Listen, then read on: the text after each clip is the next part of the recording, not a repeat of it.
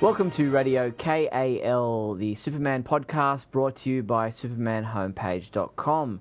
This is show number 102, released on June 26, 2013, the same month as Man of Steel is released. Now, my name is Steve Younis, and joining me for this special edition, this Man of Steel edition of the Radio KAL podcast, is my good friend and pro Man of Steel man, just like me, Scotty V. Hello, Steve. How's it going? Good. Since our last podcast, we've actually met in person once again. Absolutely, it was a fantastic little trip, and you were jumping all over the United States on this little journey.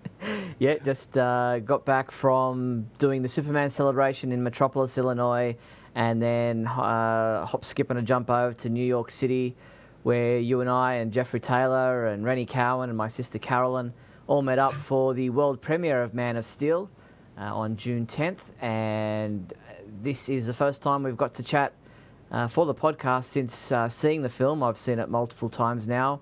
Actually, as we're recording this, it's a Monday afternoon. I'm going to the Australian premiere this evening for Man of Steel, which has not yet been released in Australia. Oh, this is going to be fantastic. I'm excited for you. Thank you. It won't be as lavish as the New York world premiere, which you and I both enjoyed. What did you think of that event? Just even the after party and all that kind of stuff. Well, I mean, we were treated to something I've never been a part of before.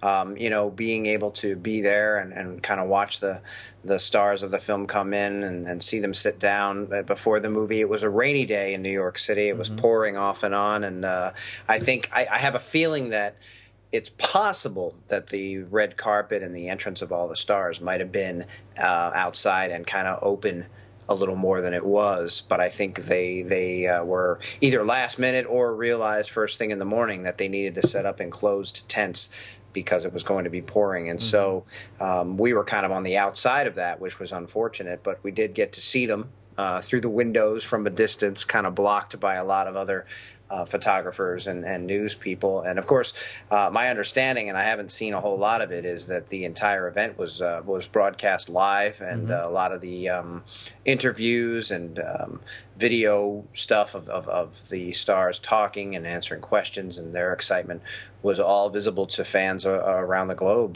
via the internet. Yeah, and then, as you said, they walked into the cinema where we were already seated on the top tier front row. We could look down from the balcony and see them as they took their seats. Then the movie started. We'll be talking about that in this podcast. But then afterwards, we were taken by courtesy buses to the after party uptown in New York, and got to meet some of the celebrities there. Russell Crowe didn't go to the after party, which was a shame for me. I wanted to talk to him as a fellow Australian. But we did get to speak to Henry Cavill. Yes, we did, and he was very gracious in his praise of your life's work. I don't know about my life's work, but it's been many years of hard work, and everybody who contributes to the website can bask in the glory the fact that Henry Cavill told us and those around us were able to hear him say that the only Superman website that he visits, the only Superman fan site that he visits, is the Superman homepage, and that he thanked us for all our hard work and thought that we were very honest and in our approach, which was very nice of him to say. It is very nice, and hopefully it has that measure of truth that you look for when someone gives you a compliment like that. I will say that although I was there, I was having difficulty with my flash the entire day. I could not get, I brought this expensive camera with an expensive flash that takes wonderful pictures, and I wasn't able to get the flash to work all day long. Steve even took the camera and tried to get it to work, and we just couldn't make it work. And then I wanted to get a good picture with a nice flash of all of us with Henry Cavill. And so when the conversation was taking place, I was kind of behind everyone and not even paying that much attention to what was going on because I was smashing the flash and trying to get it to work. And so I actually, in all honesty, did not hear Henry Cavill say that he likes the Superman homepage and that it's the only one he visits. So although I cannot lend my witness account to that having happened. There are many, many other people who were around and who did hear it. And so I am certain that we can be sure that it was something that the gentleman said. Now, did you get the flash fixed? Did you work it out? Well, after I got home, when it was no longer needed, certainly. It was almost as if I walked through the door and there was a magical beacon from somewhere that just turned it on and it started working just so that I could be laughed at. Actually, at some point, one of the dials got switched and it was no longer on flash. So somehow, even all of us looking at it did not, and I didn't move it or change it, so I didn't even think to possibly look at that because I just assumed that everything there was set the way it was supposed to be set. And it's not my camera. Yeah. So I'm not even that familiar with. I'm not really a photographer. I take good pictures when I'm taking them, but I'm not really a photographer in terms of knowing cameras and knowing what's going on. So a lot of our pictures that you are seeing are cell phone pictures, and I do have some that were taken with the camera. One of the ones I uploaded not too long ago of an actual really good shot of Henry Cavill. I waited until a flash from someone else's camera was going, and I took the shot, and it came out really well. He's not looking straight on at me because he was looking at another camera, but it's actually a pretty good shot. So, cool. Some things I guess kind of worked out, but I mean, the after party was phenomenal. It was, it's just some of the marketing, I guess, that I see that goes into a film like this. You know, they had this beautiful bar set up with a glass case containing the Superman uniform and free drinks and free food. And they had multiple tables, desserts, food. You know, they were skilleting things, grilling things up right in front of you. They had salads. They had this little photo area where you could take pictures. And they gave away a Nokia portable chargers, and this is, not that 1 billion people were there, but the amount of people that were taken and all treated to this for free was pretty impressive to me. And yes, seeing Henry Cavill, I did shake his hand. You guys, I think, had more of a conversation than what I was privy to because I was too busy messing with the camera. But he seemed very gracious and very willing to talk. Now, there was a point when we walked up in the first place where each of the celebrities was kind of spaced throughout the room in different areas, and in general, they had a bunch of people, quote-unquote regular people, sitting around them. And then in addition to that, there was I don't know if you'd call it a bodyguard, but some form of security, a man, a handler, standing there kind of on the outside. And when we initially approached, we were told that Henry was done for a while and that he was just going to be relaxing and enjoying the party. But it didn't take very long after that point. I don't know if this was Henry's doing or if he was just going to do this anyway, but he kind of got up not too long after that, and I think we were the second or third to get to talk to him and take our shot with him at that time. Also managed to speak to David Goyer, the screenwriter of the film, who said that he used the website a number of times to look up references. Got to speak to Zack Snyder, who was familiar with the site and said he looked forward to catching up with me or seeing me again in Sydney for the Australian premiere. We'll see if that's the case tonight. And you and I got to speak to Alison Crowe, who makes a cameo appearance in the film. She's a singer-songwriter who is in the bar scene singing Ring of Fire, the classic song in the movie, and was very gracious to speak to us. She's a big fan of the website, big comic book and gaming fan, and was happy to spend a number of minutes chatting with us. She was incredibly gracious and incredibly friendly. I think I said to her there, which may have come across well or may not have, she was cute as a button. I mean, she really was. She had a smile from ear to ear. She was thrilled to be a part of the event. She was thrilled that she was recognized. She loved being talked to.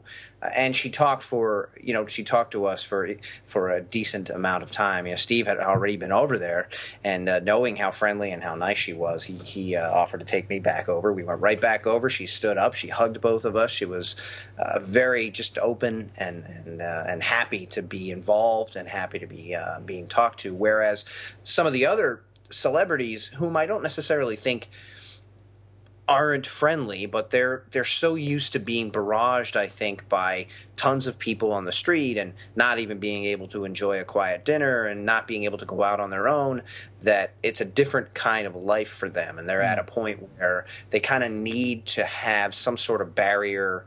And so they're not really available to have a 20-minute conversation with you. But Allison, who is, as you say, a fan and I think was just thrilled to be a part of the movie to begin with, was just excited to be involved in all of it. And she was very nice to us and had a great conversation with it. We talked about the website, the film itself, the character, and how great it was that there were these rumors that she might be Kara, and she was excited about that, and she saw the article when you posted it, and she was reading some of the comments, and she was just excited that all of this was kind of revolving around her for this little cameo that she does. Now we've got an upcoming, it might be on the website when you're hearing this, exclusive interview with Alison Crowe about her whole cameo appearance in the movie, so look for that on the website. Let's get into our discussions about the movie itself. Let's start with talking about Krypton. What did you think of Russell Crowe? What did you think of Ayelet Zura and the whole Kryptonian scene?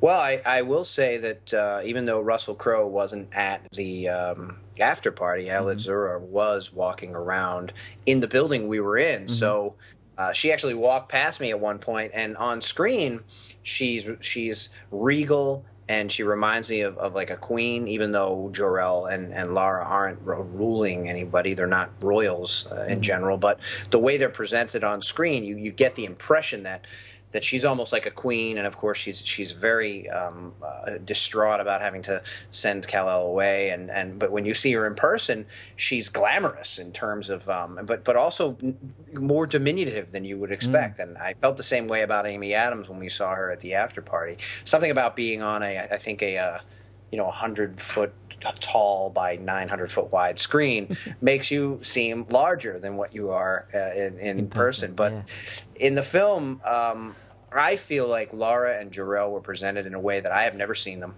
presented. They were more Lara specifically because I always have difficulty with the way they present a lot of the women in the Superman story. Right. You know, in the original Donner film, Lara was just kind of there to walk up holding the baby and hands it over to Jor-El. And part of that, I'm sure, is that it was Marlon Brando and he was the star and he was the one that was given all the dialogue. So the good thing here is that Ayelet Zura gets to participate. She's in it. She has dialogue. She has a really kind of heartbreaking and touching scene with the baby and trying to wrap her mind around and her emotions around the idea that this has to be done, and it's something that she hates doing, but it's the only thing that makes sense, obviously. Yeah. We all know the planet's being destroyed, so it's either die or send him off. And I love that they gave her, I still feel like if I had one criticism, and there are several that I could make about the film, this would be the biggest one, and that is that I still feel like Martha and Lara are given short shrift. Okay, well, I thought the fact that Lara was the one who had to launch the rocket, that, you know, it was up to her, you know, that she had a moral dilemma. Zod was, you know, pleading with her to, you know, do one thing, and then she had the loyalty to her husband and, you know, the future of her son to think about in her actions. So I thought that was very, you know, like you said, gave Lara more of a role in the whole launching of their son to outer space. And yeah, I thought that it was Krypton itself was very filled out. You had complaints about, you know, the Donner version of the film being, you know, 100 people under a dome in a bleak, desolate world, where Krypton in this movie has animals, plant life, water, you know, and a rich and varied history. You definitely get more of a sense of scope. You know, it does seem. I still feel, and I'm hoping that with any sequels, that we're going to get more of Krypton, because the way they did it, and we're going to talk about the flashbacks later, but the way they kind of jump around and the way they kind of show you some of the backstory, it's one of a lot of complaints I'm hearing, that there wasn't enough of an origin, there wasn't enough of a backstory, and I'm perfectly okay, and I actually like the way they did it, and I hope this continues in any sequels. I would like to see, a lot of people are talking about, let's see a prequel comic with Zod and with I would rather see more stuff in movie form, but I don't know if you're going to be able to get Russell Crowe and Michael Shannon back for a sequel, but I think, but you know, and also Kevin Costner and Diane Lane, if they could all come back, just as much time in the new film in a sequel, I think, should be spent on seeing more of that backstory, finding out more about Krypton, and finding out more about the Council and how it came together, and why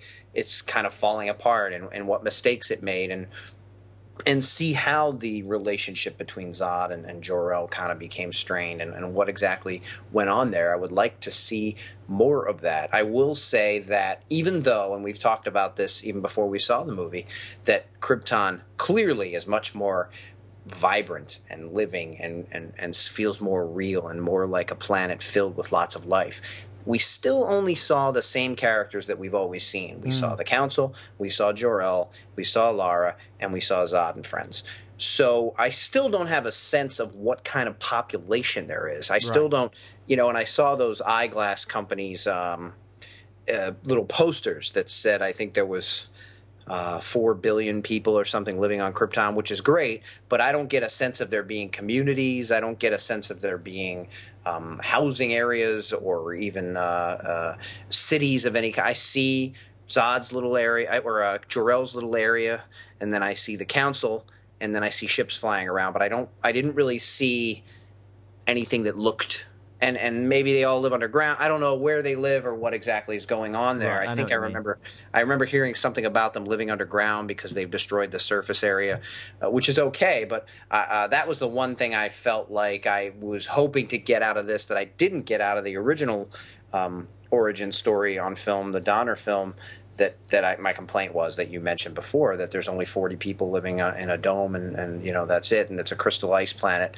I still feel like that could be the case here based on what we saw, even though we know that there are ships and there's the military, so it's a little more rounded out. But I would have still liked to have seen at least the idea that we knew mothers and fathers and children and families and schools and were dying when this planet died.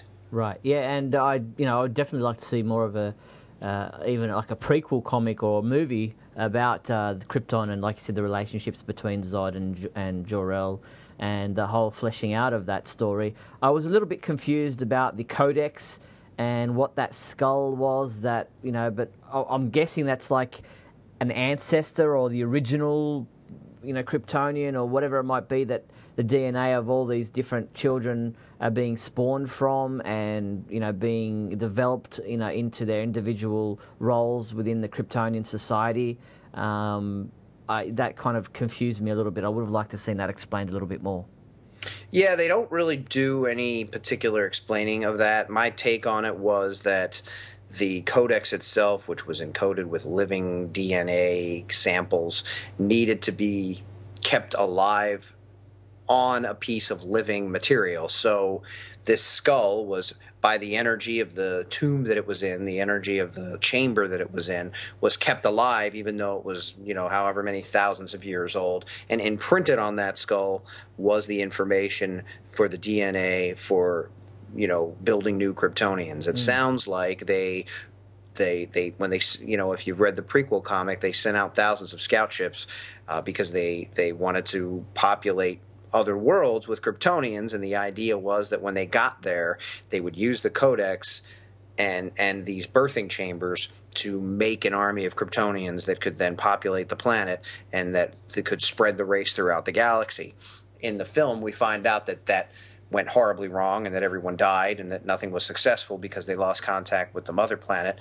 And I'd like to hear more about that as well, but I think the idea was, and it was vague, that DNA needed to be on living tissue. And so when Jor-El took the skull, it was probably only had a shelf life in his hand of a few minutes or hours before that would decay because it was no longer a part of the energy room that it was in. And so that when he imprinted it into Kal-El's DNA, it then kept it alive because now it's in a living host. And I think that that's what that was about. But I'm not exactly sure then how the scout ships would take it and be able to use it with the birthing chambers to use on other planets that they were going to populate.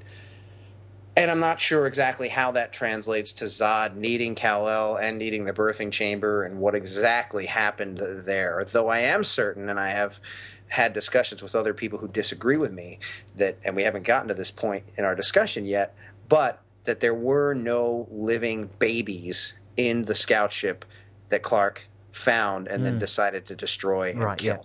Yep, I understood that too.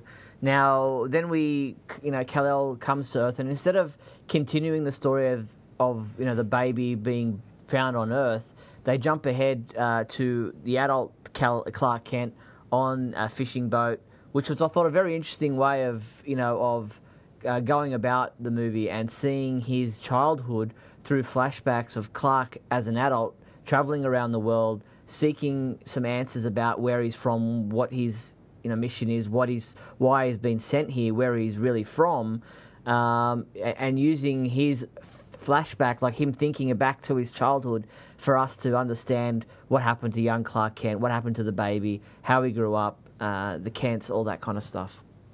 This is an area where I have heard people say I wish they would have just done a straightforward origin story where we could have had 45 minutes of him growing up with the Kents in Smallville. And I think this is an area where the filmmakers and the writers wanted to do something different than what we have seen, and also an answer to the people who've said we've seen origins over and over again. We've seen this same story. Why do we need to start from the beginning again? And though we did start from the beginning, and this was an origin story, this was done in a way that was different from other ways that it has been done, and I really think it was effective. I think I could agree that we might have liked to see more of maybe Baby Clark, more of the younger stuff with the Kents, more, scenes of stuff that happened in his life. But in terms of the film that we were presented with, I think we were given the slices that we needed to understand some decisions that were made and things that happened. Well, there was a scene that they cut from the movie because they felt like it didn't fit in with the feelings that were needed at the time of the Kents taking a baby Kal-El to a pediatrician for his shots or whatever, and then he, screams and the windows of the whole place shattered and what have you, and they felt that coming straight after the death and destruction of Krypton felt kind of out of place, and so instead they went straight to the Kal-El or Clark, on the fishing boat as a means of bridging that gap. So we may see that on a DVD or Blu-ray as a bonus extra material. But I'm with you. I think it was an interesting way of doing it. I liked the flashbacks. I thought the flashbacks that we got were enough to tell the story of young Clark Kent, of him growing up, of having to hide his powers, of the arguments he had with Jonathan Kent about not being able to do the things that he wants to be able to do, what he thinks that he needs to do, and I quite liked while Jonathan was more of a stern father, not necessarily the loving Pa Kent that that we've seen in the past. He was definitely still loving, but in a tough love kind of way about, look, the world's not ready. You really need to, pull your head in and be a bit more responsible about hiding your powers and, and not revealing them to the world. Yeah, I think that this was a point of contention for a lot of people. It felt at times like he wasn't the Jonathan that people wanted to see or expected to see or feel is intrinsic to the story, and that being that this father who clearly wants to help other people and wants Clark to help other people and gives him that sense of responsibility, and you do have to help people, where that whole maybe line that everybody was uproarious about months ago, whenever it was, everybody had difficulty accepting that Jonathan Kent would say something like that. But I think that it comes from a point of obviously fear and obviously concern for not only Clark and for Martha, but also for the world at large and how it would be taken and what will change. And, you know, a lot of the dialogue surrounding when he says that has to do with, can you imagine how people are going to respond when all of their ideas of faith and what the world is are challenged. Yeah, and I was really enamored with Diane Lane as Martha Kent. I thought she was a great balance to the Jonathan Kent that we got. You know, she was very warming and motherly, and I'm so glad that she's still around. Yes, I do. I am happy that we got at least one parent to survive. I've been saying for a long time that I much prefer the Superman story where both of his parents are alive and well into his Superman career, and that he can go to. It was one of the things I loved most about Lois and Clark, that he could fly home and have discussions with them, and that they could give him wisdom, and that they'd all hug, and then he'd fly back off to Metropolis. I know that in films and sometimes on television, they really like that dramatic punch, that dramatic effect, and they really, you know, nowadays heroes need to have that tragedy in their life. They need to have a darkness as part of them, and that's kind of the thing now. And even in the 70s, it seemed to be the thing, because they did it with Jonathan then too. And I know that through the comics for 70 years, there have been times when both parents have been alive. There have been times when they've both been dead. There have been times when dad's alive and mom's dead. And mom's dead and dad's alive. So there have been many various ways that it has been done. So this isn't out of the question, although it does seem to be the most popular to kill off Pa Kent. And it always breaks my heart, and I think that that's part of people's feelings. I hear a lot of vehemence toward the scene, the tornado scene when Jonathan loses his life, and I understand it. Even if I don't agree with a lot of people say it's stupid, it would never happen. It's unexplainable. It's I think a lot of that comes from a place of being heartbroken that that's the way they decided to go, and rather than it necessarily being clearly this could never happen and they wouldn't do this. I think with a lot of the decisions in this movie, the writing decisions were backed up with clearly showing that the character or the characters at that point had really little alternative. I mean, yeah, okay, Jonathan goes back to save their family dog, and some people are that way inclined about their pets. It's, you know, they're part of their family. Could have Clark gone instead, perhaps, but you know, he's still at this point in his life seems to be, you know, either a late teen or early 20s kind of, you know, in his age. I think they tried to put that across, even though it was Henry Cavill playing the role. He seemed to be playing a younger part of Clark Kent's life. They raised his pitch, his voice, his vocal pitch was higher. That's right, and.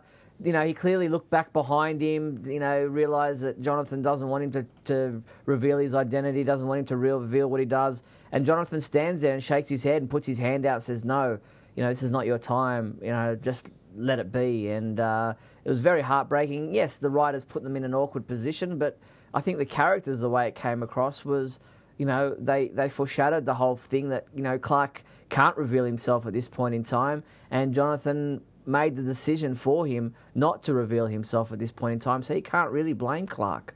Well, one of the arguments that I keep hearing is no matter what he said there, if you're Clark and you have the speed and the powers and the strength and the abilities that you've had, you've already disobeyed him countless times, and you've saved children you don't even know and other people in the world.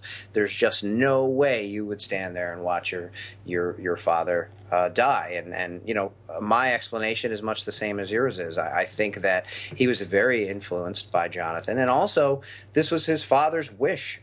This was, you know, a man who went back to save the dog, and I think it's absurd for people to say that no one would go back and save a dog, but that's just silly. It just sounds silly to say that. I mean, it's a living life that lives with you, that you have accepted the responsibility to take care of and to save in a situation like that.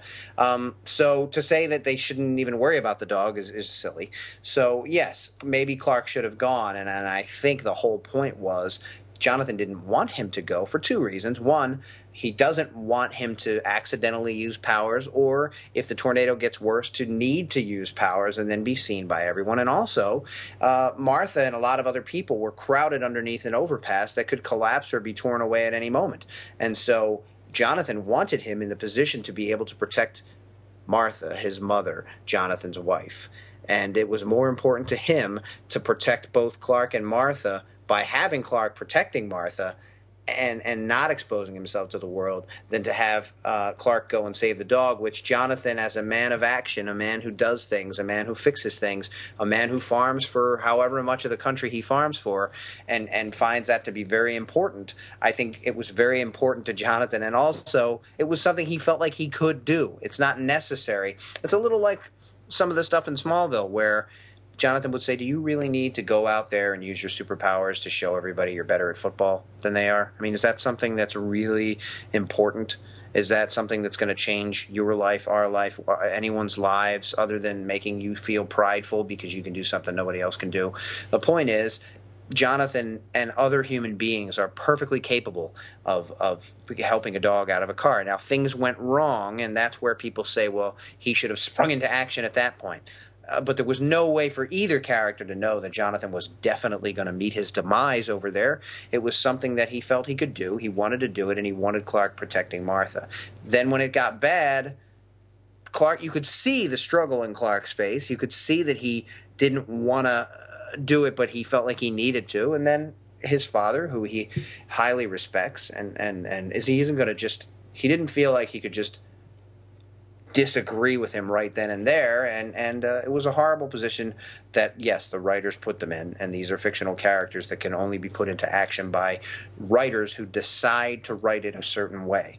So yeah, you could say, well, I think that was just put in for dramatic effect and it was silly, and I guess if that's the way you feel about it, there's nothing that's really going to change your mind, but I feel like it played its part. I feel like it meant a lot, and I feel like it was important to both Jonathan and Clark moving forward. Even though Jonathan is dead, it was his wish at that last moment that Martha, the world, Clark, everybody weren't put in danger for him to use his powers to go out and save him. And don't forget, at this point in his life, Clark isn't aware of the full extent of his powers. You know, people saying, oh, he could have zoomed in and out before anybody even blinked. Clark, we don't necessarily know at this point in time if Clark had super speed.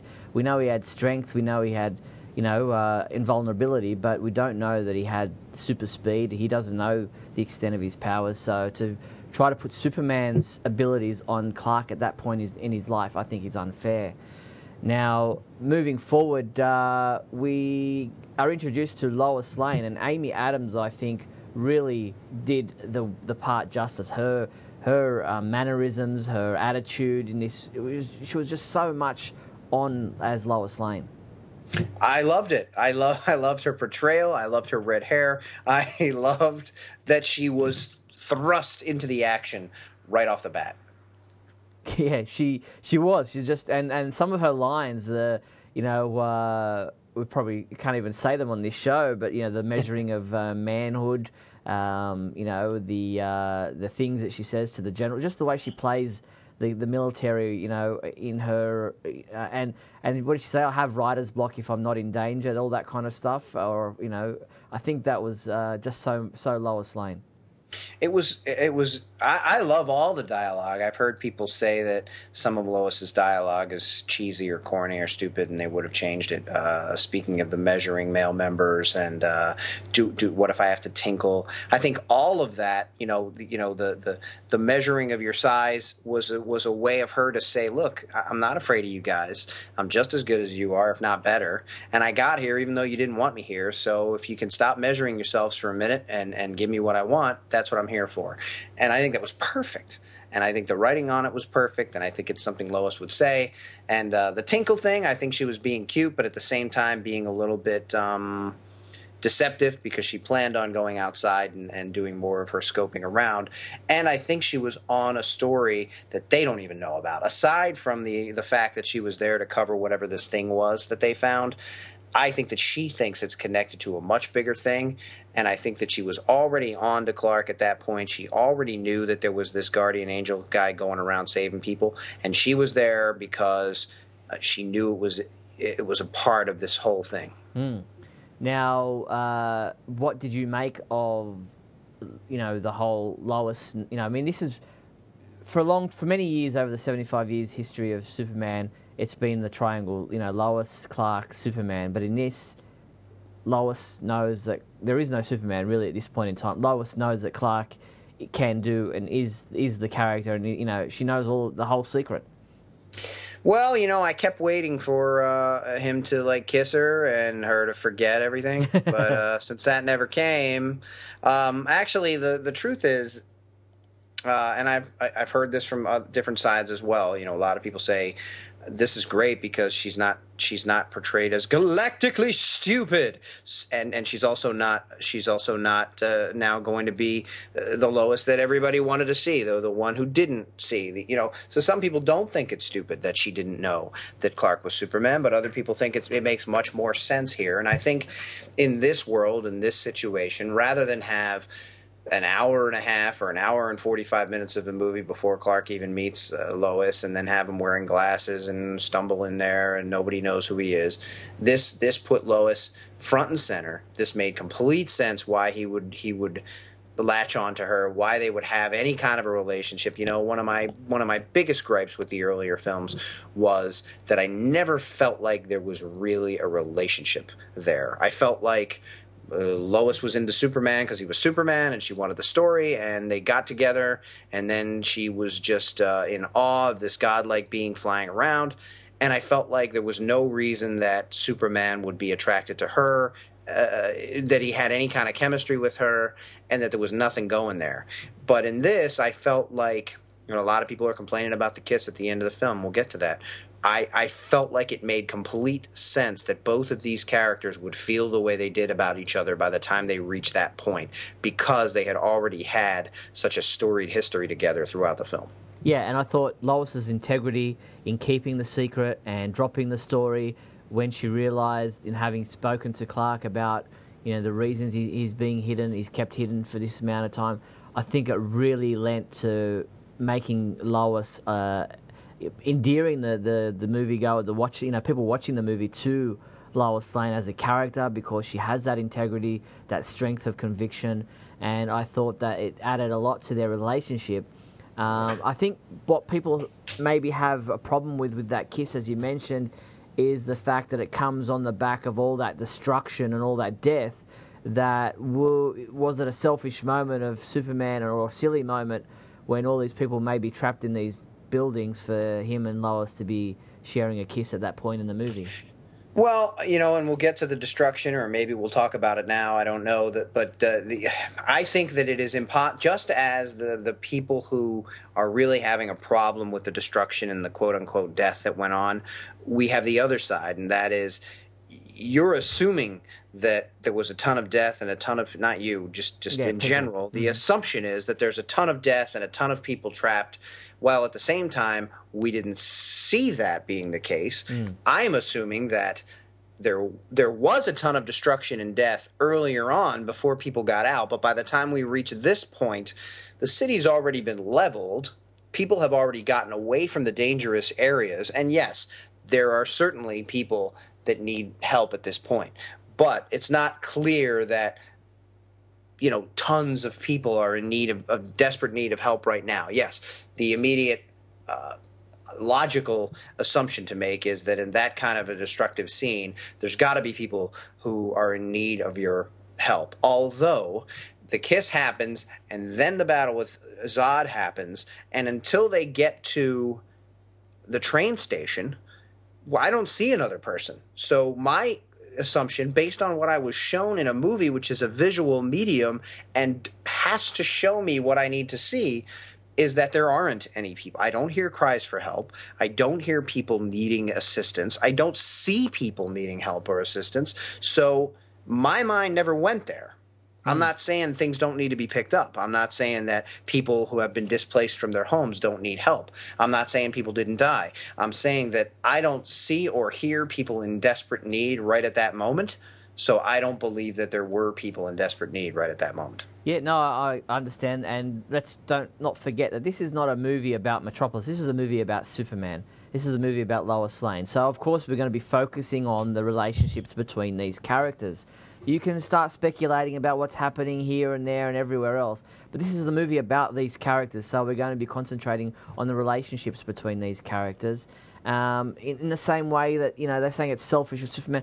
Well, it happened in Superman Returns. He left the world for 5 years to go seeking information about what he thought Krypton might be existing. It happened in Superman 2 when he decided to give up his powers for Lois and leave the world, to its own resources. It's not like this is not something that the character hasn't done before in his past, where he's still early in this movie in his role as Superman. He's only just been named Superman. He doesn't know what his role is or what his task is as a superhero, so to speak. So stop projecting what you know as Superman from 75 years of comic book stories onto a Superman who's existed for like 5 minutes in this movie. Well, I totally agree with you, and I also feel like those things that you mention are so much more extreme. That's a Superman who's already been here, who knows people rely on him, who goes away for 5 years and says, well, I'm just gone. He didn't expect to be gone for 5 years, and I totally defended that when that happened too. But this is much smaller. This is a tiny kiss at a moment of high stress where both characters just had their lives pretty much right on the edge. It could have gone either way. And they were both in danger of death, and the whole world was in danger of dying, and he just saved her. And, they've grown closer and closer throughout the movie, and I think that it made sense for that to happen there. And I don't think that they necessarily held it for a particularly long period of time. I think it was done in the moment, and that it felt the chemistry was there, and it was the right moment for it to happen.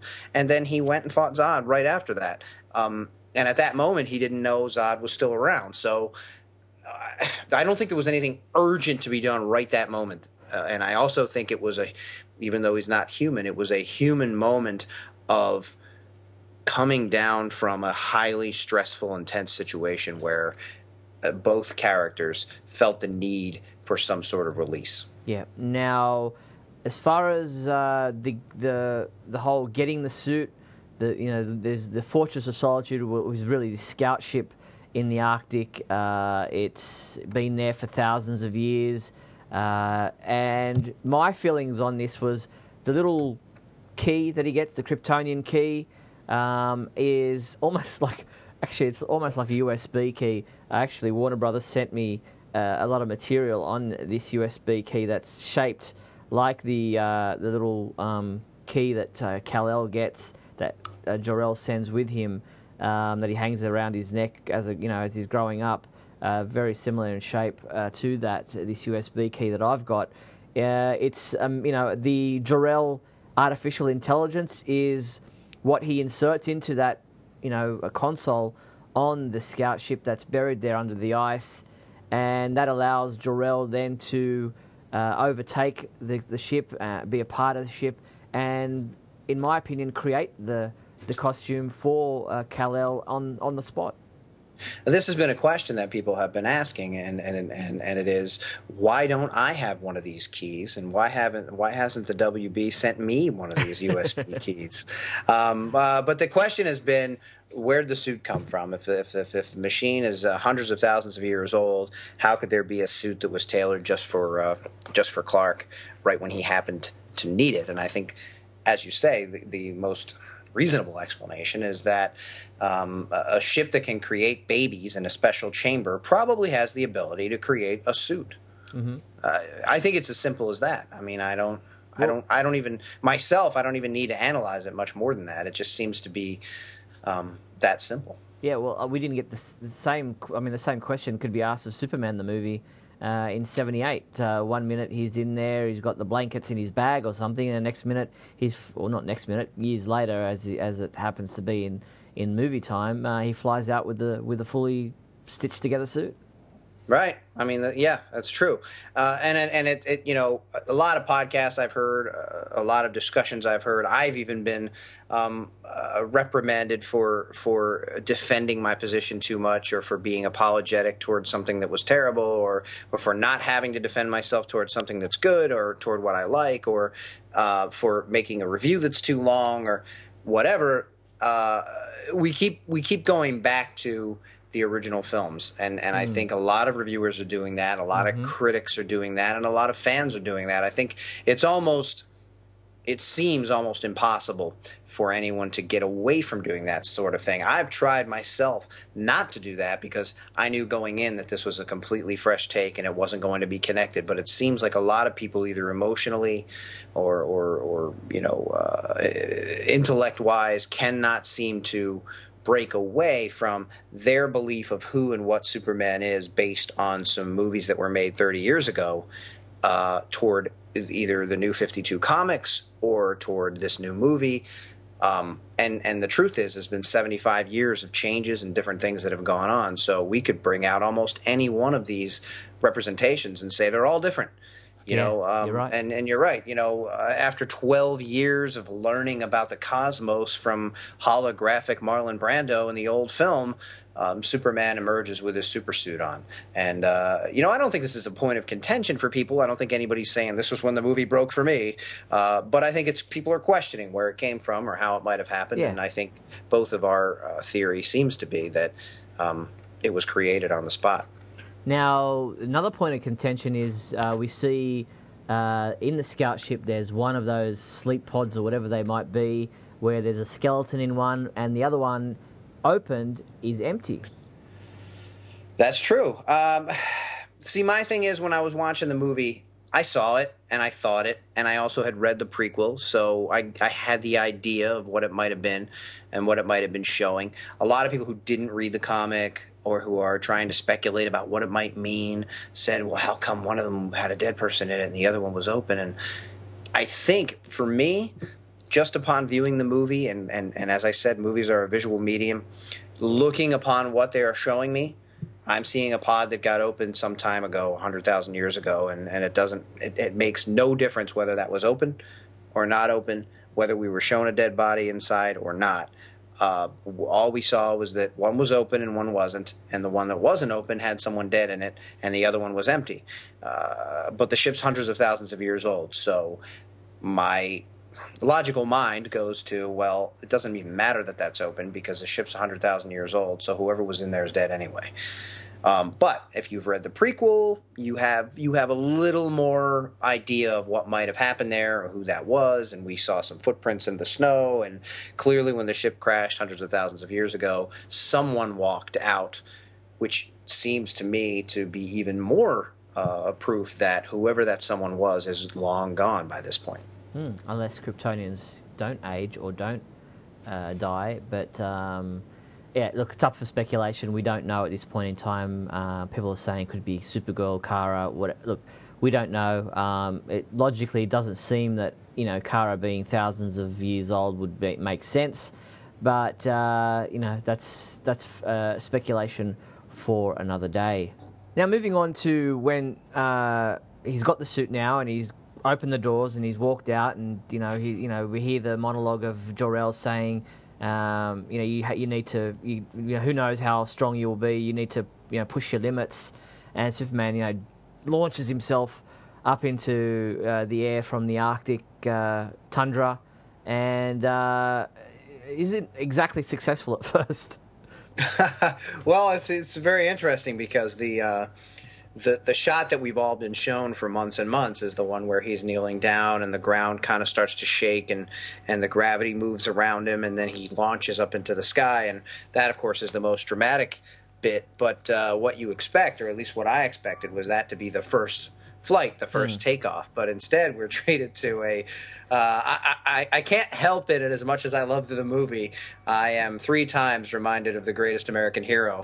I don't know if you're aware of that show. I love that series. But he is flying, and he starts to wave his arms about, and he says, whoa, whoa, and he crashes, and which, of course, is what happened on Greatest American Hero, which is not a negative thing to say, because basically any series where a man with an emblem on his chest and a super suit flies around saving people has been inspired by Superman in one way or another. So for that type of thing to, kind of fold back on itself and end up in a Superman movie doesn't bother me. I just thought it was kind of cute.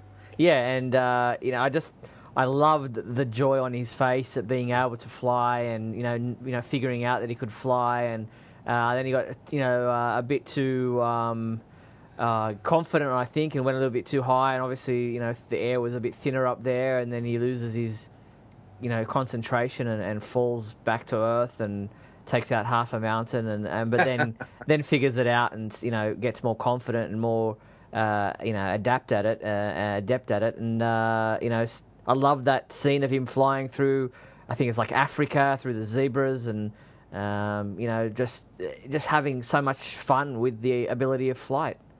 It is a very exciting scene, and it's nice to see, something a lot of people waited for with Smallville, and it kind of came at the end, and it was a little anticlimactic, and, I don't really feel like we ever got to enjoy that on Smallville, and of course, the credo was no flights, no tights, so I guess no one really expected it to happen, but here we get, even though it's short shrift in terms of how we see him learn or anything, we at least get to see the real enjoyment that I think somebody would get living a life on the ground as a normal kind of regular person, and then being able to fly like that. Yeah, and I think it was really well handled, and I really enjoyed that part of the movie. And it's people were saying that the movie's dark and gritty or whatever. Here's one scene in particular that shows you how much fun it is to be Superman, and how much fun Henry has with the whole flight scene, and I think that was a welcome part of the film.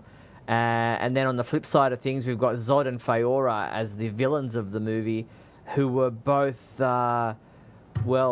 just crazy almost in their fanaticism, but still an enjoyable part of the movie. Like, I just loved watching Faora, especially in her love of being a villain. Well, Faora was just a blast to watch, and she played her just so kind of awe-inspiring, but not in a good way. I mean, but as far as an actress, I was just, every time she was on screen, I was just awed by her. I loved her dialogue. I loved the way she acted. I loved watching her move around, in that one spot where she quickly zips through all the soldiers on the ground and takes them all out. I just thought that was one of the coolest things. And I love her little battle. It doesn't last very long with the Colonel, where she kind of smirks at him because she thinks it's cute that he's still going to try, even though it's clear that there's no way he can win. And then Superman swoops in and saves the day. But I thought all of that, character-wise, was so great for her, and the effects there.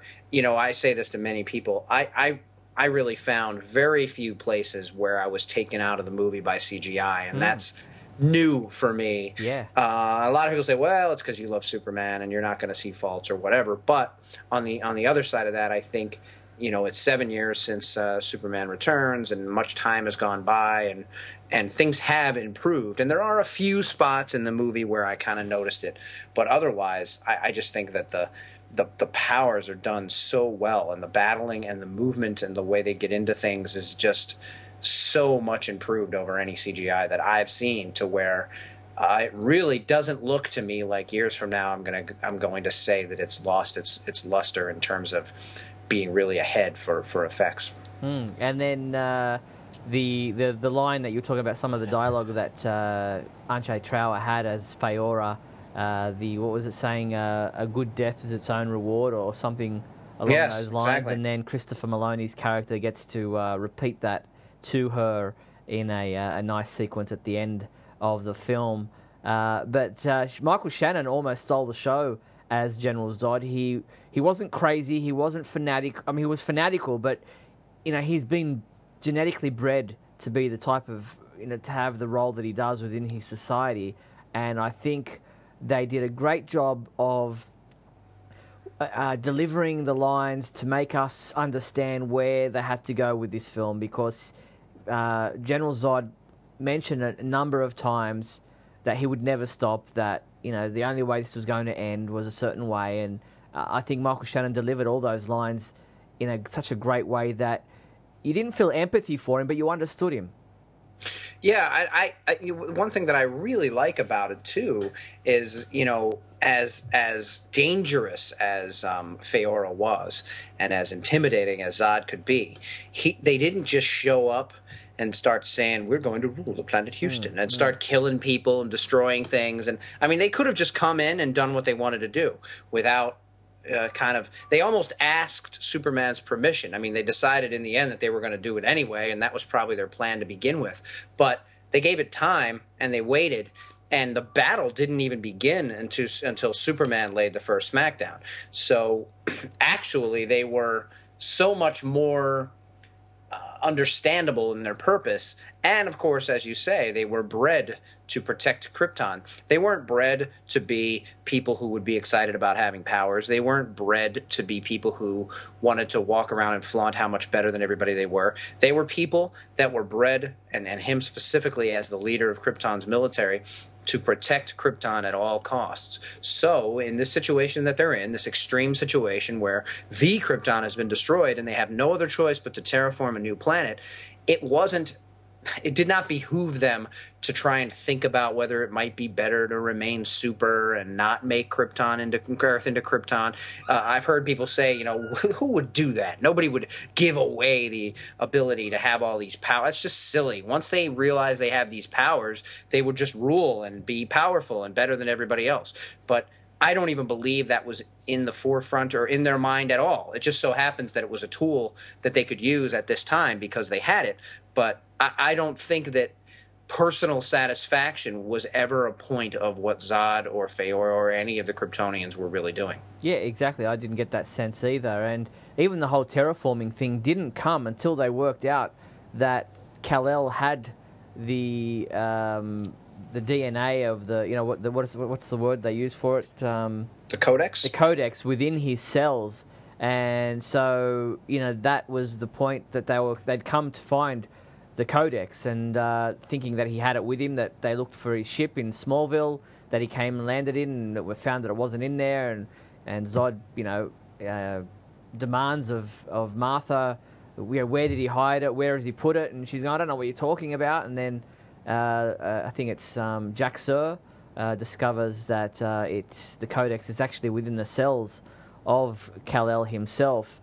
And Zod says, does he need to be alive for us to extract that? And Jax-Ur says no, and so he says, all right, release the world engine, and let's go about creating a new Krypton so that we can get the Codex and start populating this planet. I found it so cool where, I've spent a lifetime watching movies and love superhero movies specifically, and I knew exactly what was going to happen in that scene when he started talking about, do we need to have Kal-El alive for this? I knew that Jax-Ur, if that's who that was going to say no, but I heard someone kind of go, near me in the theater, like, oh, so that's what, I just thought it was kind of cute because apparently they thought that was a reveal that they weren't expecting, which I thought was kind of cool. And of course, one big scene that a lot of people are talking about is the scene where he does attack Zod because Zod was threatening his mother. And for me, this was one of the most inspiring, awesome, emotional, cool scenes in the film. This is the first time we see him really laying the smackdown on somebody, and it's Zod, and he really, for lack of a better term, kick the crap out of him. And one thing that I keep hearing is, yeah, but what about the father who's the clerk at 7-Eleven who clearly must have died in the explosion when he went through the petrol and everything exploded? And that's possible. And it's also possible that he scanned ahead and knew the gas station was closed, or knew no one was in the way, or was just so blind with rage that he didn't think about that, which is admittedly not something Superman would normally not do. But in that situation where someone's strangling his mother that had raised him and taken care of him and loved him since he was an orphan on another planet, I think that there's a lot that we're not giving him credit for, and just saying that Superman would never do that, and everyone's going to die there, and he clearly caused more damage than the Avengers in that entire movie. And this is a lot of what I'm hearing, and where there is a lot of damage caused, on the other hand, we're seeing a multiple-led Kryptonian army of 10 to 20 people coming to planet Earth with superpowers, and one Superman that has to try and stand between them. So I don't even know that it's this particular scene might have been in his power to control how he took Zod to task there, but the rest of the film, I don't know that it's really within his power to limit all of the destruction. Yeah, no, I agree with you. And it's still just having learnt how to fly and all that stuff when he does attack Zod. So it's not like it's, long into his discovering the extent of his abilities. Maybe he didn't know the damage that he could cause at that point in time.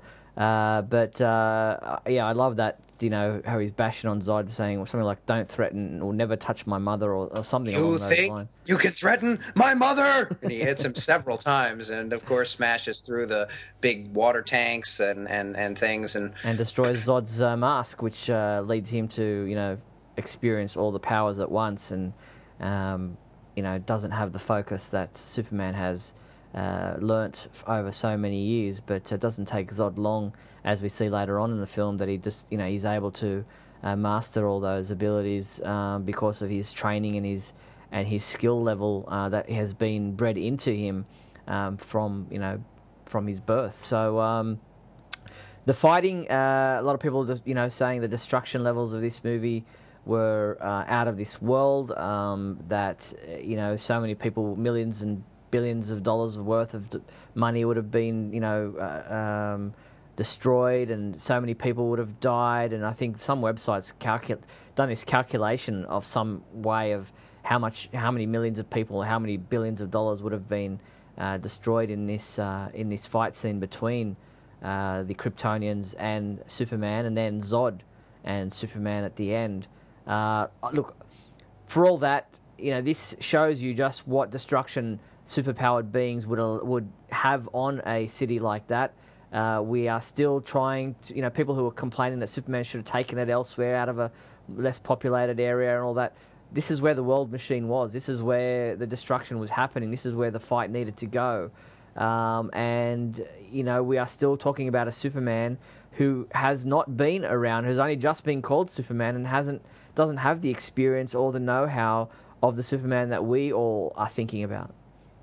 Yeah, I think that it's clear. Like, a lot of times, it's clear to me that much of the city's already been destroyed by the gravity beam on Zod's ship, and many of the you see when they crash through the buildings, no one's in them; they're empty. It's and even the train station where the final battle takes place, there's no one there except for the couple of people who are then immediately threatened. But it's a train station in a big busy city like Metropolis or Chicago or New York City would be bustling with tons of people if the city hadn't already escaped. Most of the people who live there had already moved to as safe an area as you can get. And that being said, when a massive, powerful force comes in that has the power, that each person has the power of Superman, I don't even know that there is a safe place to go. So while I see that, sure, they could have stopped the action to have Superman save a kitten from a tree or save someone from being under rubble,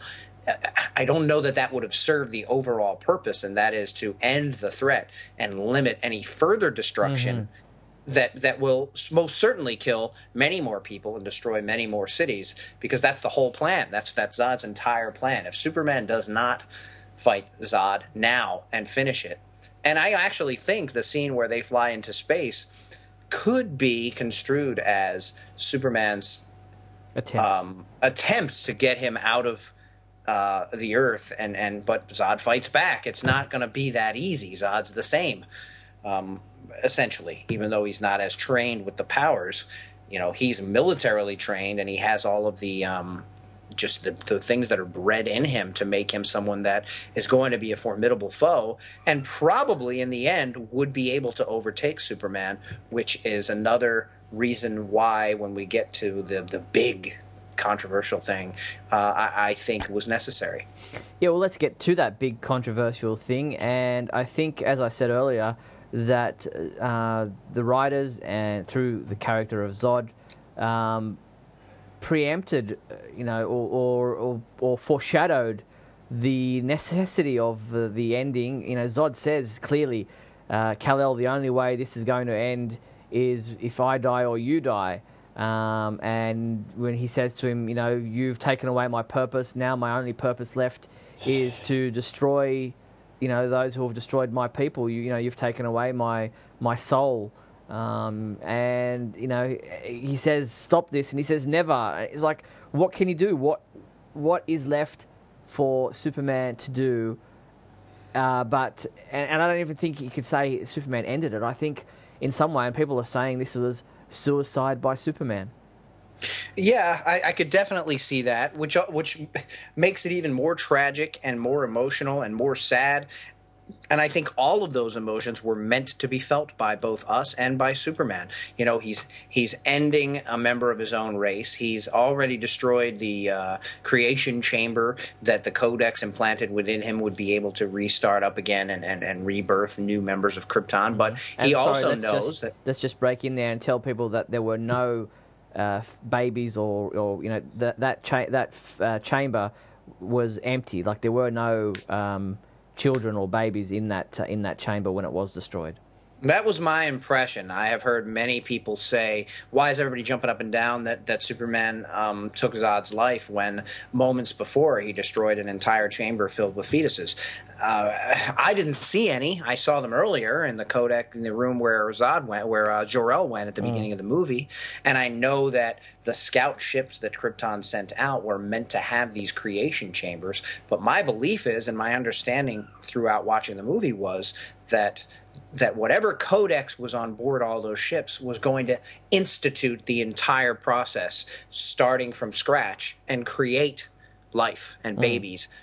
So it wasn't like they all left Superman himself to be able to start that process. That's what that's the only thing that makes sense. Yeah. And also, when they showed the room several times, I never once saw a baby, and they hadn't instituted the process yet. And I don't believe that the ships. I don't know. In the prequel comic, they do say at one point and show there's a picture and there are babies in all of the tubes. Now, that could mean that they started the process before they left Krypton, or that they had started it right at that point so that they would be ready when they got, because it was a 10-year travel. And that they said in the story it would take them 10 years to get to the places that they were going to. So you wouldn't want to wait till you got there and then start from the beginning, because it would take you 20 years or whatever to have a viable person that could help you rebuild a colony. But in this case, I think they were going to start from scratch. Or it's possible that ship did once have clones in it or babies in it, and what is it, 20,000 years old?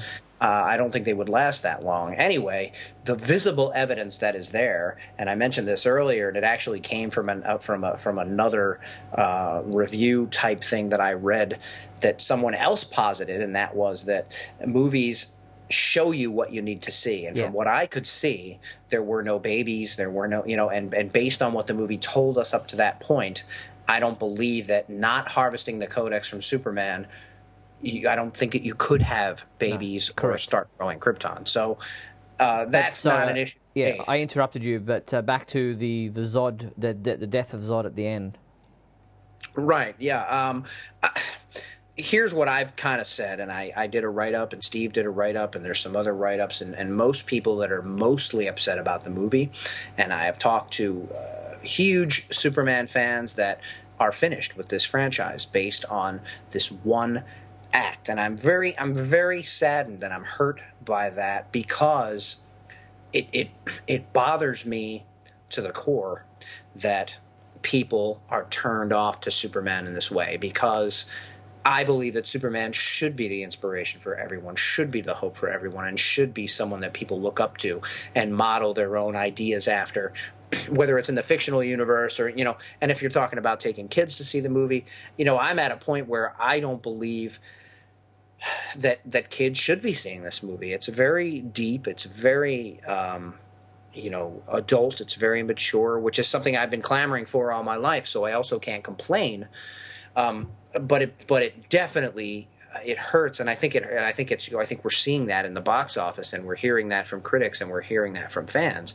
Not all fans, not all critics, and the film's doing very well. But I think Had you not purposely gone in and written him into a situation that he was unable to get out of and made him do something that he couldn't help character-wise, I think that you would see many more box office returns and many less fans and creators turning away and being really distraught over what was brought up. And I totally am okay with it. I feel that Superman and Zod were soldiers in a battle to the death to destroy or save the world, and therefore everybody else after that. So not taking the option when it was there, what does that mean? What does that then lead to? That leads to, first of all, that family being killed. From what I saw, there was no way Superman could get him away. There was no way he could let go of him. There was no way he could fly out of there. They're both evenly matched, and I thought they were frozen in that spot.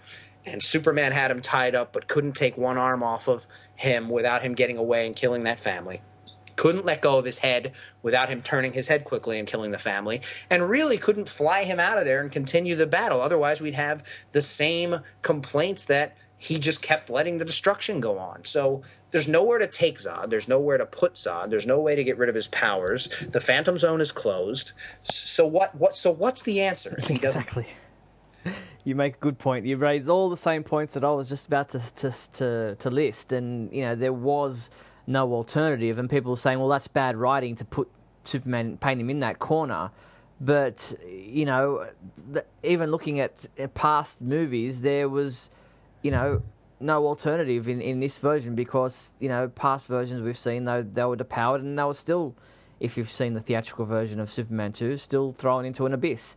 So there was real no answer to other than what happened, and it wasn't like he rejoiced in his decision and that he was happy about doing it. They showed that it had massive ramifications, massive impact on Superman having to do what he did, and that it nearly destroyed him. It tore him apart to have to do that. He didn't want to do it. He begged him. He pleaded with him. Yep. He asked him, "Please don't make this happen." And he said, never. But yeah, right. And clearly, to me, people have said, "Well, he could have flawed him out of there to save that family." To me, that wasn't an option. I don't know that it wasn't clear that they were holding each other in that spot. But they can both fly now. They're both just as strong as the other, and it seemed to me there was a big struggle going on there. And Superman was out of options. Now, as you said, it's bad writing to paint him into that corner. That could be a reasonable complaint. You could say, well, they didn't have to write it that way, and that's true. And that's what bothers me, because I think they wanted to do something different. They wanted to show an extreme situation, and this was a life or death, end of the world scenario. So it doesn't really get much bleaker than that. And to I don't know, write yourself. They already wrote a MacGuffin in by having them able to create a singularity that would reopen the Phantom Zone to begin with. So how would they do that again? Where would they, unless Zod was going to go right at that time, and that would be the end of them all, and there would be no climactic final battle. I don't know what else they could do, even in terms of writing, unless they created a special chamber where Zod was going to follow him out to the Arctic and go in there under his own accord and take his powers away. I don't think that there was any room for there to be any other solution, even through writing, unless there wasn't going to be that final altercation to begin with. But I'm with you. Now, looking at the end, the final scene, we don't know how much time has elapsed between Clark deciding to go to the Daily Planet and the destruction of, and the death of Zod. We don't know how much time has elapsed. We don't know if the Daily Planet was destroyed. It seems bizarre in the space of a few minutes or, seconds for everybody to be back at work at the Daily Planet and everything seems to be hunky-dory. But we don't know how much time has elapsed, so it's hard to judge that and judge that scene on what people are complaining about. Well, I would say that it seems clear that a decent amount of time must have gone by, because even though the Daily Planet was still standing, there was a ton of destruction in the city, as we've already covered. So I don't know that everybody would be able to return to work, or that, and there wouldn't be games on. What's his name? Steve Lombard has got 2 tickets, for the ball game or whatever it is, and it doesn't seem like things would be that back in order so quickly. So we'd have to assume that some time has elapsed. I will say that in terms of filmmaking, people usually, and even when you read about it, you expect a fade to black, 3 to 5 second black screen to give you the indication that time has passed, and none of that happened. It did go right into the crashing of the satellite that Superman found, which seemed to be indicative of it happening right after the previous scene. But I don't. Well, they wouldn't have had that satellite up and ready to spy on Superman to find out where he hangs his cape, as he said, immediately after the Zod fight. So obviously some time has elapsed for them to be putting up these types of satellites to spy on him. You're right, sir.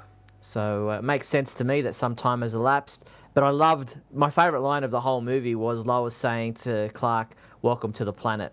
The double meaning there, I thought that was just phenomenal. It was great. It does beg the question.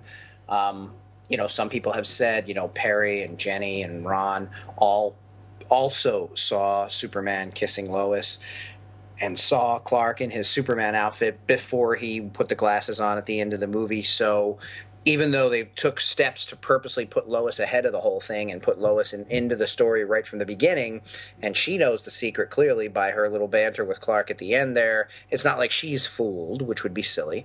But that begs the question as to how much does Perry know? What did they really see? And are they going to continue with the whole Clark Kent facade where nobody else knows, even though many people did see Superman? What I thought was they were quite a distance away, and there's this ultimate godlike figure flying around with superpowers. I never have thought people would immediately jump to the conclusion that just because Clark Kent kind of looks like Superman, that he must immediately be this godlike being. Because no one's going to expect that he's going to be dressed as a normal guy and taking a job at the Daily Planet.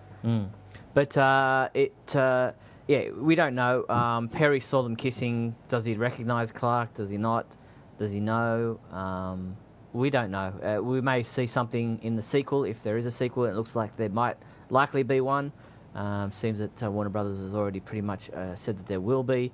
We will wait and see where they go. And there are a lot of options for a sequel. There are options for Lex Luthor to be the savior of Metropolis, to rebuild Metropolis and then have control of the majority of the city.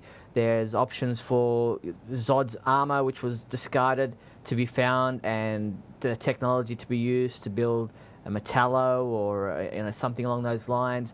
We don't know if the blood that was taken, the sample that Jack Sir took from Superman when he was on the ship, whether that went into the Phantom Zone with them or not, whether that could be used for a cloning, for a Bizarro. There are lots of different options that they could go with. What do you think?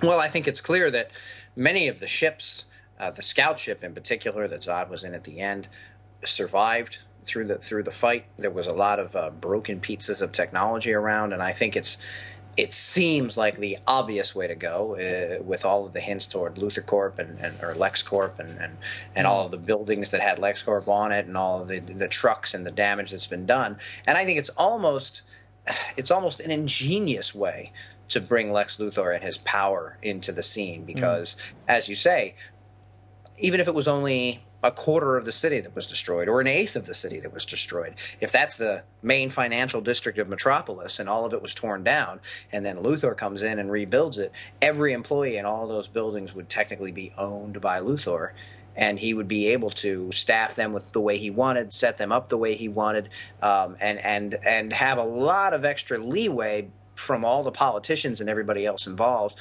because of his extreme donation to the city and the rebuilding of everything. And in the end, he as a businessman, he could even say straight out, this is going to be a boon to Luthor Corp as well, because all the jobs it creates, all the buildings, everything that happens here is going to be profit down the line for Luthor Corp or LexCorp. But at the same time, it's going to save the city that I love, that I have lived in, who knows if he was born here or whatever. But that whole attitude that we often get from Lex as the businessman, that this is my city, I own this city, I'm the man, so you got to go through me.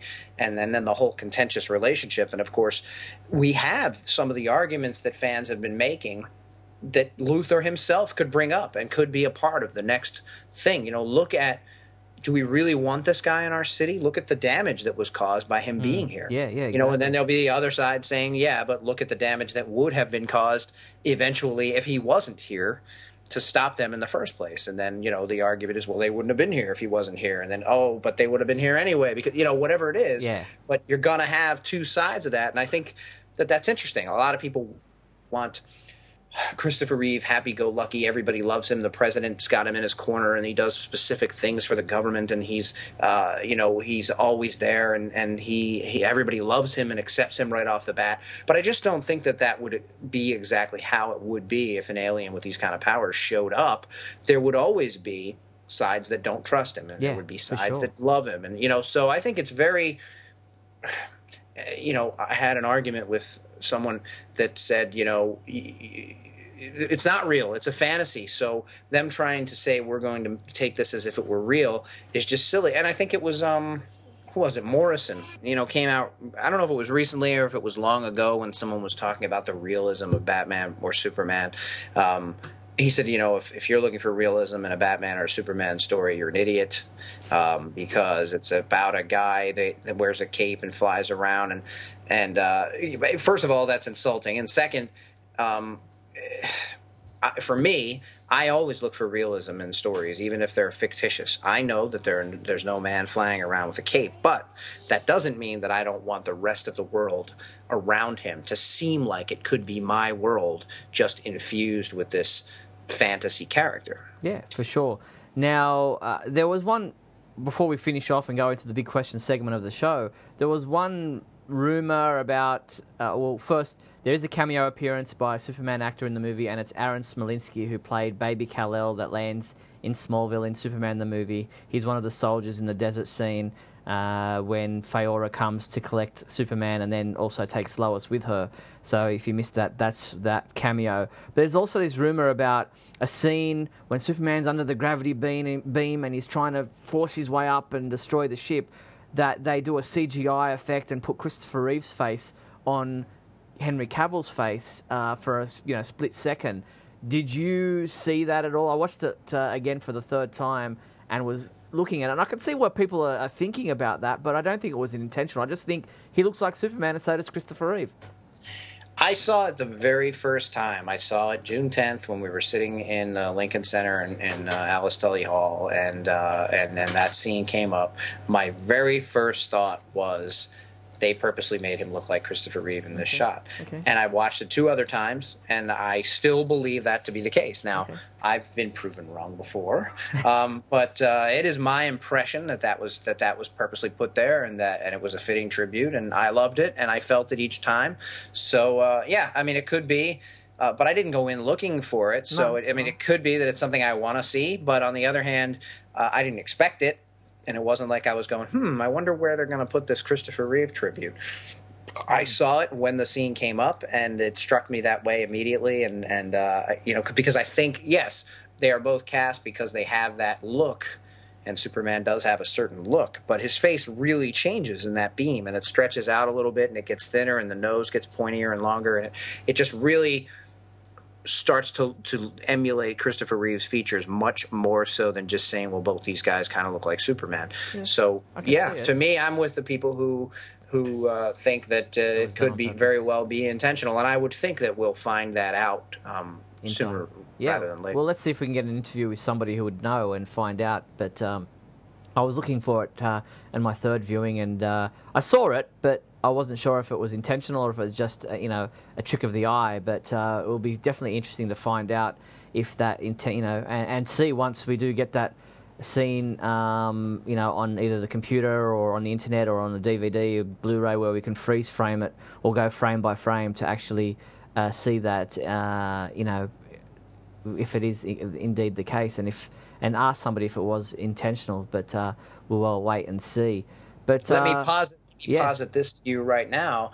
Both of us have been asked many occasions why we haven't done commentary on the Superman films, and when can we expect that? And I think that would be great if you guys would do it. And what if we make a pledge right now that you and I and maybe another one or two people do that with Man of Steel when it definitely. comes out. We will do You that. know, sounds great. Yeah, no, I'd definitely be interested in doing that. We can set it up and have a running commentary on the Man of Steel movie as it plays, so that you can play that at the same time as rewatching it for yourself when the DVD Blu-ray is released.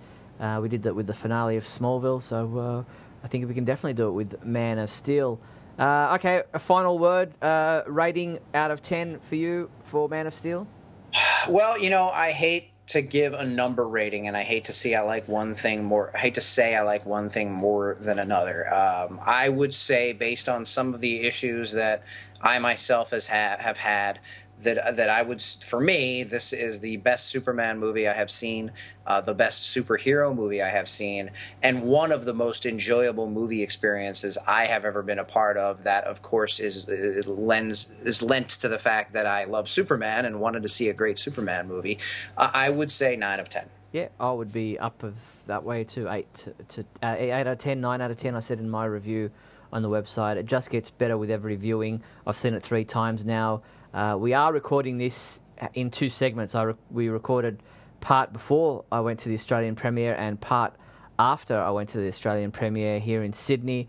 And this part of obviously is after the Australian premiere, and was thoroughly enjoyed the experience. I got to see it for the first time with my wife, who hadn't seen it yet. Didn't come with me to America, obviously, for the world premiere, and then the subsequent viewing I saw with my sister Carol there in New York. But she saw it, she loved it, she thought it was fantastic. She would have given it an 8 out of 10 herself, she said, which was pleasing for me.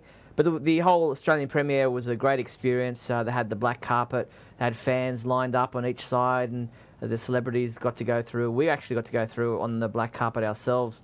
We were there pretty early, so nobody else was none of the celebrities were there at that stage. But I hung around, took some photos. They're up on the website if you haven't seen them already. And as we were waiting for the film to start, Henry Cavill, Russell Crowe, and Zack Snyder came down to the front of the cinema on the microphone, thanking everybody for turning up, saying that they hope they enjoyed the movie as much as they enjoyed making it, and then left us to watch the film. I thought that was a very nice touch. My wife was pleasantly surprised that they took the time to do that. Yeah, I would have been surprised too, since I was in New York for the world premiere, and that didn't happen. Yeah, what kind of an audience was it? Around the same size theater? Was the screen better? Was the sound better? I felt like our theater wasn't made to be a movie theater. No. It was a little too large for the screen that was in there, and that the speakers were very outdated and probably weren't even surround sound. Well, this was in the Event Cinema, which is a chain of cinemas here in Sydney, and they actually had the movie screening in about 4 different cinemas. So all, like if you were general admission, not general admission, but general invitees were in one cinema, in Cinema 2. I saw other people who were special guests with a thing around their lanyard that said Cinema 4, so they were in a different cinema. And I'm guessing there were other cinemas, at least 2 or 3, because we all came out at the same time, and I saw people piling out from different doors from different cinemas. So there would have at least been, a couple of thousand people, I guess, or 1,000 people at least throughout the different cinemas in the complex, watching the movie at the same time. And so the actors would have gone into each one and said a similar thing on microphone to each audience. So many more people than were at the New York. Many more people. And it was a 3D. It was a very good cinema. They had lush seats. So I was really impressed. It was a very well put together premiere with massive posters and displays throughout the foyer and lobby of the cinema complex. And all the media around, taking photos. They had different boards where the stars could stand in front of to take different photos. They had a super life-size statue of Henry Cavill up near our cinema, the doors that we went into. I've taken a photo next to that. So I thought it was really well done, and I actually got to grab one of the Corflute signs as they were packing it up, as we were coming out of the cinema, they were taking them down, and I said, "Can I grab one of those?" And the guy handed it to me, and I walked out with it. That's excellent. And Steve and Carol and Jeffrey and I went to the premiere in New York City. Afterwards, we mentioned this before, to an after party where we saw a lot of the stars, but didn't really get a chance to get incredibly close up with many of them. I had a little experience. Steve pointed out to me that Kevin Costner had come into the back, and we hadn't seen him before that point. And so I wanted to go. You were getting ready to leave, and I wanted to go and see if I could, talk to him or see him or anything like that. And I went over there, and I was kind of hovering around that area. And as I was saying earlier, kind of all the stars were kind of surrounded by normal people, and then they also had a security person or a handler type person. And Kevin Costner was actually sitting on the outside of the group of people, which was different from the other stars who were kind of inside and surrounded. But then there was this very pretty modelly type woman sitting on the opposite side, and I distinctly heard her say and look at me as she said it, "Who's this guy?" And kind of like nod her head toward me and look to the guy next to her, and I was like, "Hi," because I knew they were talking about me and looking at me. And 2 seconds after that, the handler security guy comes over and goes, "Can I help you?" "Oh, yes. I was just kind of hoping to maybe get a word to Mr. Costner and just say how much I like the film." And, well, Mr. Costner is very busy right now. He's having a conversation with some people, but he will be getting up shortly, so maybe that's a time that you could approach him. And I'm like, okay. And then I kind of just came back to where you guys were. And later on, it actually turns out that on his way out, he had his arm around the woman who is just him and her. So I assumed that was his wife. And they walked out, and he actually did stop for a moment, and I was talking to two other people and Jeffrey, and the four of us got to shake his hand, and he was very he didn't say anything or have a conversation with us other than thank you, and but he kept moving pretty quickly, but that was something. Yeah, there you go. Your brush with somebody famous. Yes. Did you have anything like that after the film in Australia? No, there was no after party or anything like that. I don't know if the stars even stuck around to watch the film. They've probably seen it so many times themselves. They would have gone into each cinema and welcomed and thanked everybody, and then maybe split after that and gone home. I don't know. But they were pulling down all the displays pretty quickly as we were marching out of the cinema. So nothing like that happened afterwards that I know of. But the celebrities did take quite a lot of time on the black carpet, going around signing autographs, taking photos with fans, speaking to the media, so much so that they delayed the screening of the film by an hour. So I was wondering why we were waiting around so long, and then when they finally came in to welcome everybody personally, I understood that the film was being delayed because of the fact that the stars were supposed to be coming in and saying a personal hello to everybody. I think the same thing kind of happened in New York. We were supposed to start at 7, and it was 7:45 or something by the time it actually got underway, because I think there's a lot of stuff going on, and they don't exactly know how long it's going to take, but it takes a little longer. I'm surprised you didn't say, could I have one of those life-sized Henry Cavill statues on the way out here? They probably would have given it to you based on your experience that you did have getting whatever it was you asked for. And of course, carry it out. Maybe you and I and Carol and Jeffrey and Neil Cole from the what page is that? He's Superman from? Supersite. There you go, Superman Supersite. Little plug for Neil. He was there right next to us, and so of course you and I and all those people had an excellent experience at first seeing Man of Steel, which brings us to our big question, which was how, when, and where will you be seeing Man of Steel?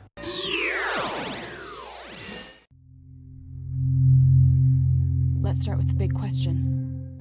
And Jared, we asked this last month, so hopefully everybody who's now gone to see the film was able to experience that. But this is their answers before the film actually had been released. Jeremy Crawford wrote, "I'm going to see Man of Steel in 2D with my dad and brother-in-law, who, like me, are Superman fans." Oh, well done, Jeremy. Now, Hector also writes in. He says, "I'm planning on watching the movie with my family in 2D. This will be great as I introduced my family to the world of Superman and understand why I'm such a big fan and maybe make them fans as well." I hope so, because that's what I'm always looking for, trying to get new people indoctrinated. Yep. Dustin Hayden wrote, I'm going to be seeing Man of Steel at the early Walmart showing in 2D with my wife, who is not a fan but is going because she loves me. She is probably just as glad as I am for this, just so I will stop talking about it.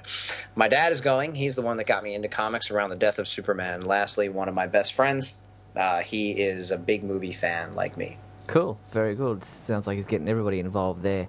Heath Myers writes, hey, what's up, Steve and Scotty? We'll be watching Man of Steel on opening night at my local Carmike 18 movie theatre, located in the super awesome shopping centre named Metropolis. First time around, I'll be watching in standard 2D, but seeing as how this is going to be incredibly epic, I'll definitely watch it in 3D the second time around.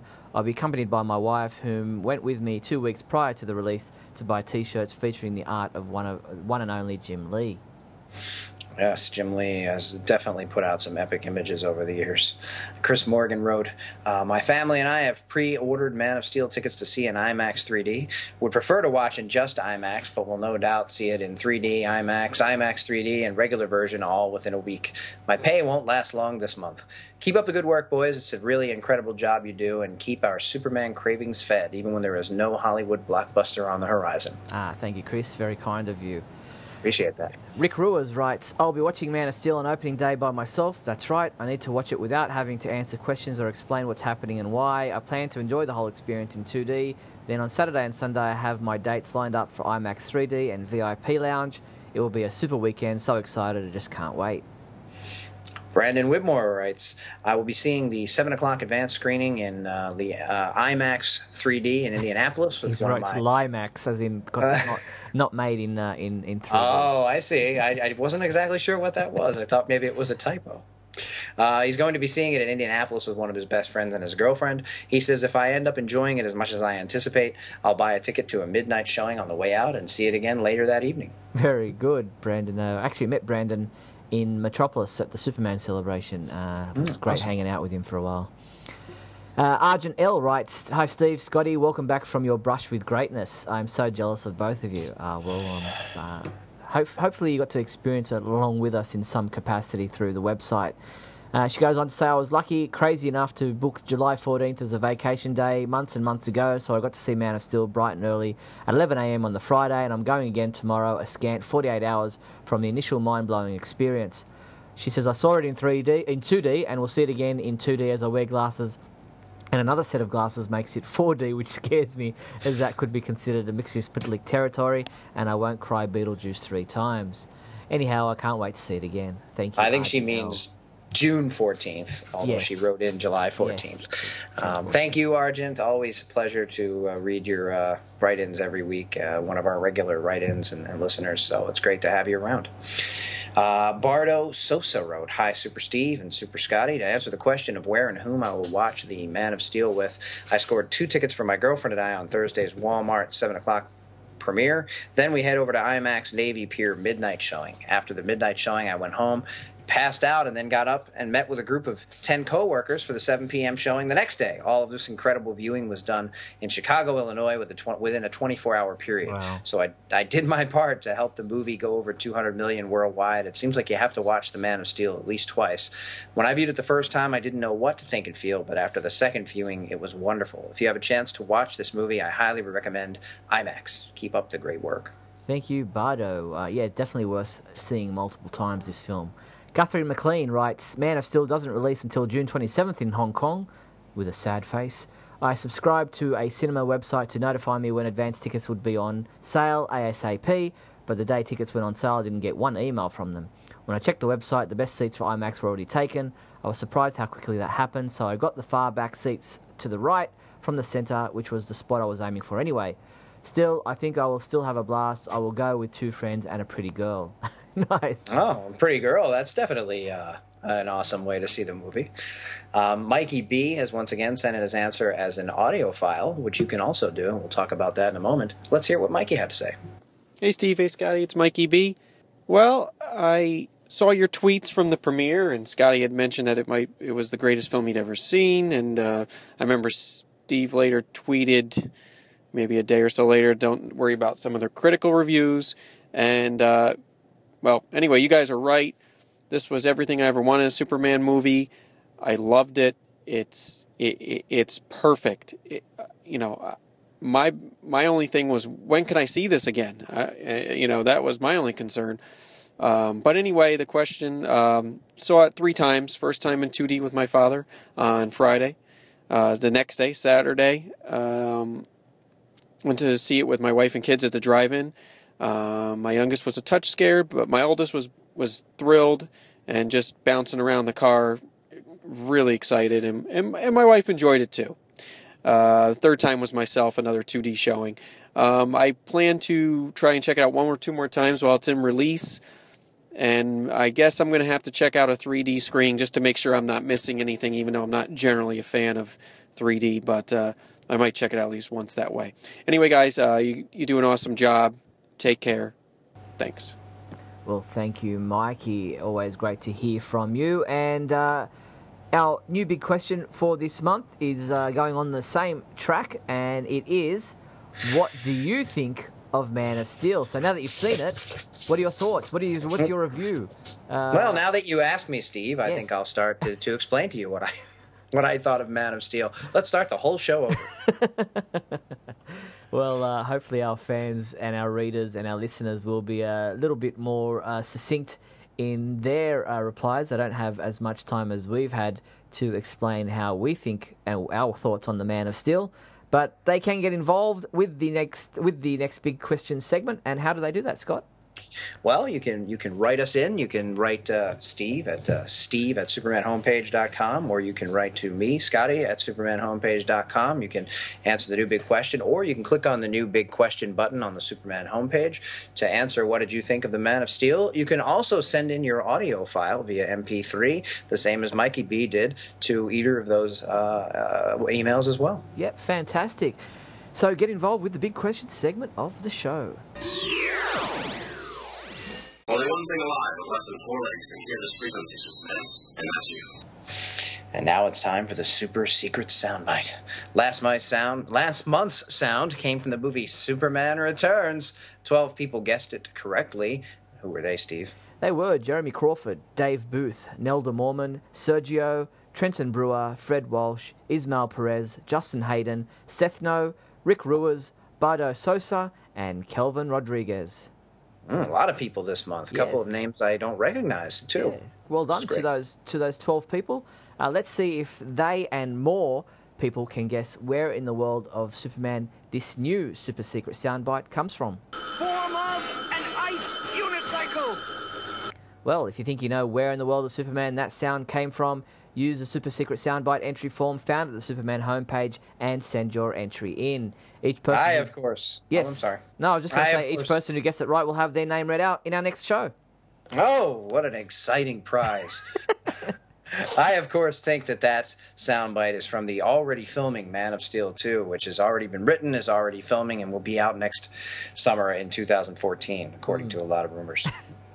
So get involved with the super secret soundbite and see if you can get that sound, if you can guess where it's from.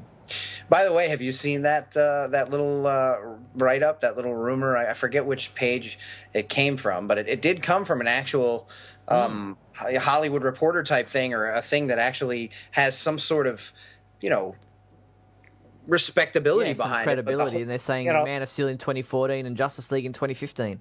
Is that even? I mean, is there any possible that could even be possible? I mean, unless they already had a script and they were filming before we even knew it. But I mean, it took an incredible amount of time to even prepare for Man of Steel. Then they were finished almost 2 years ago to do behind the scenes stuff and effects and all that. Yeah, and it took them this long to release the movie. I don't see there being any possibility with no script, no shooting schedule, no cast, no idea of what's going on to have any way to even get close to. I would say the closest we could possibly get would be 2015, and based on the shooting schedule for this movie, that even seems too close. Yeah, look, maybe they're thinking that Man of Steel number 2 or whatever the sequel will be called will start filming in 2014.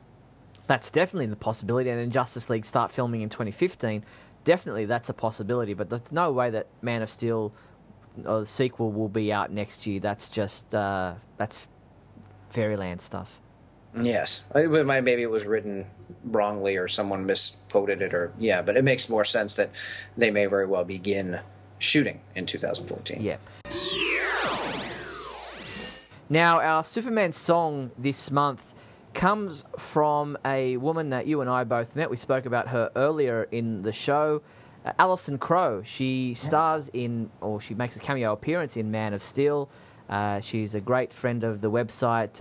Interview forthcoming with Alison will be posted on the website soon, if it's not already up there by the time you're listening to this. And while it's not a Superman song as such, it is a song that she played live in concert. Zack Snyder and his wife Debbie Snyder were in the audience, and she dedicated this to them. She couldn't exactly say why she was dedicating it to them, because at the time her role and her cameo appearance in Man of Steel was under wraps. But you can hear her at the beginning of this dedicating this song to Zack and Debbie, and it's her rendition of the song Hallelujah. I'm going to dedicate this one tonight to Zack and Debbie and everyone with Adam Frost, and this is a song by Leonard Cohen. And if you know it, feel free to sing along.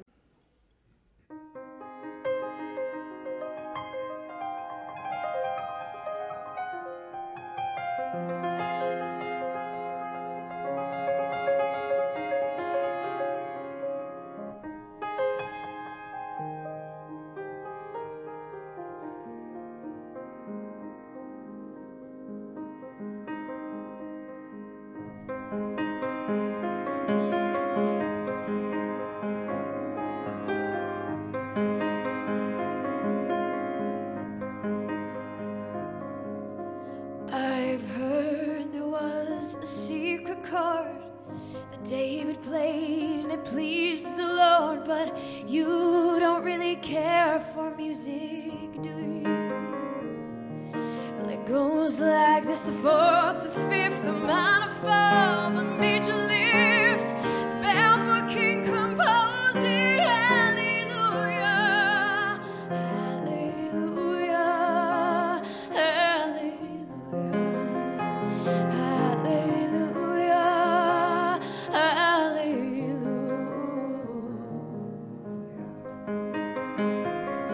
Well, your faith was strong, but you needed proof. You saw her bathing on the roof, her beauty and the moonlight overthrew you.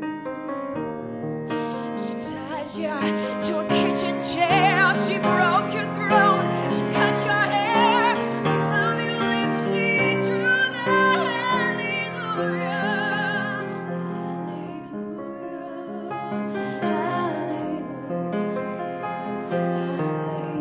hallelujah, hallelujah.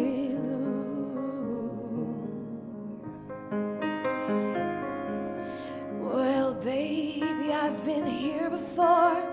I've seen this room and I have walked this floor. I used to live alone before I knew you, and I've seen your flag, the marvelous. Your love is not a victory march, it's a cold and it is a broken hallelujah, hallelujah, hallelujah, hallelujah.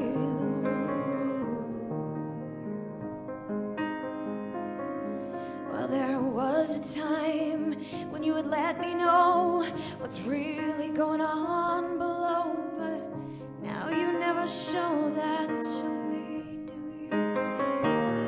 And remember when I moved in you, when the Holy Ghost was moving too, and every breath we drew was hallelujah, hallelujah, hallelujah,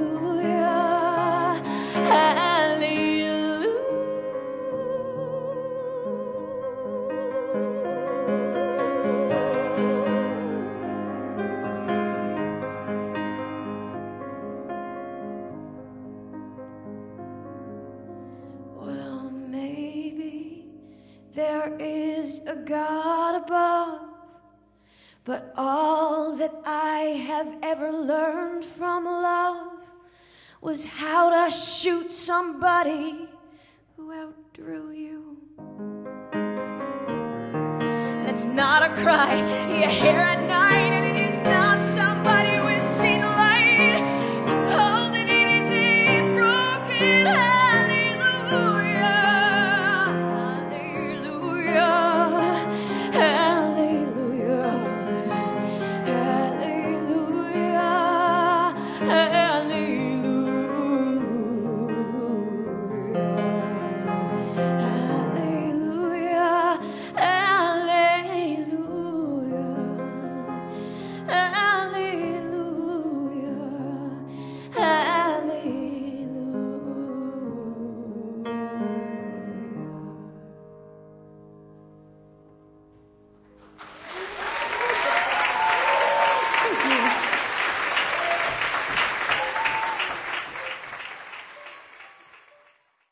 Well, there you have it. Thank you to Alison Crowe and her manager Adrian for allowing us to play that song here on Radio KAL. You can check out more of Alison's work.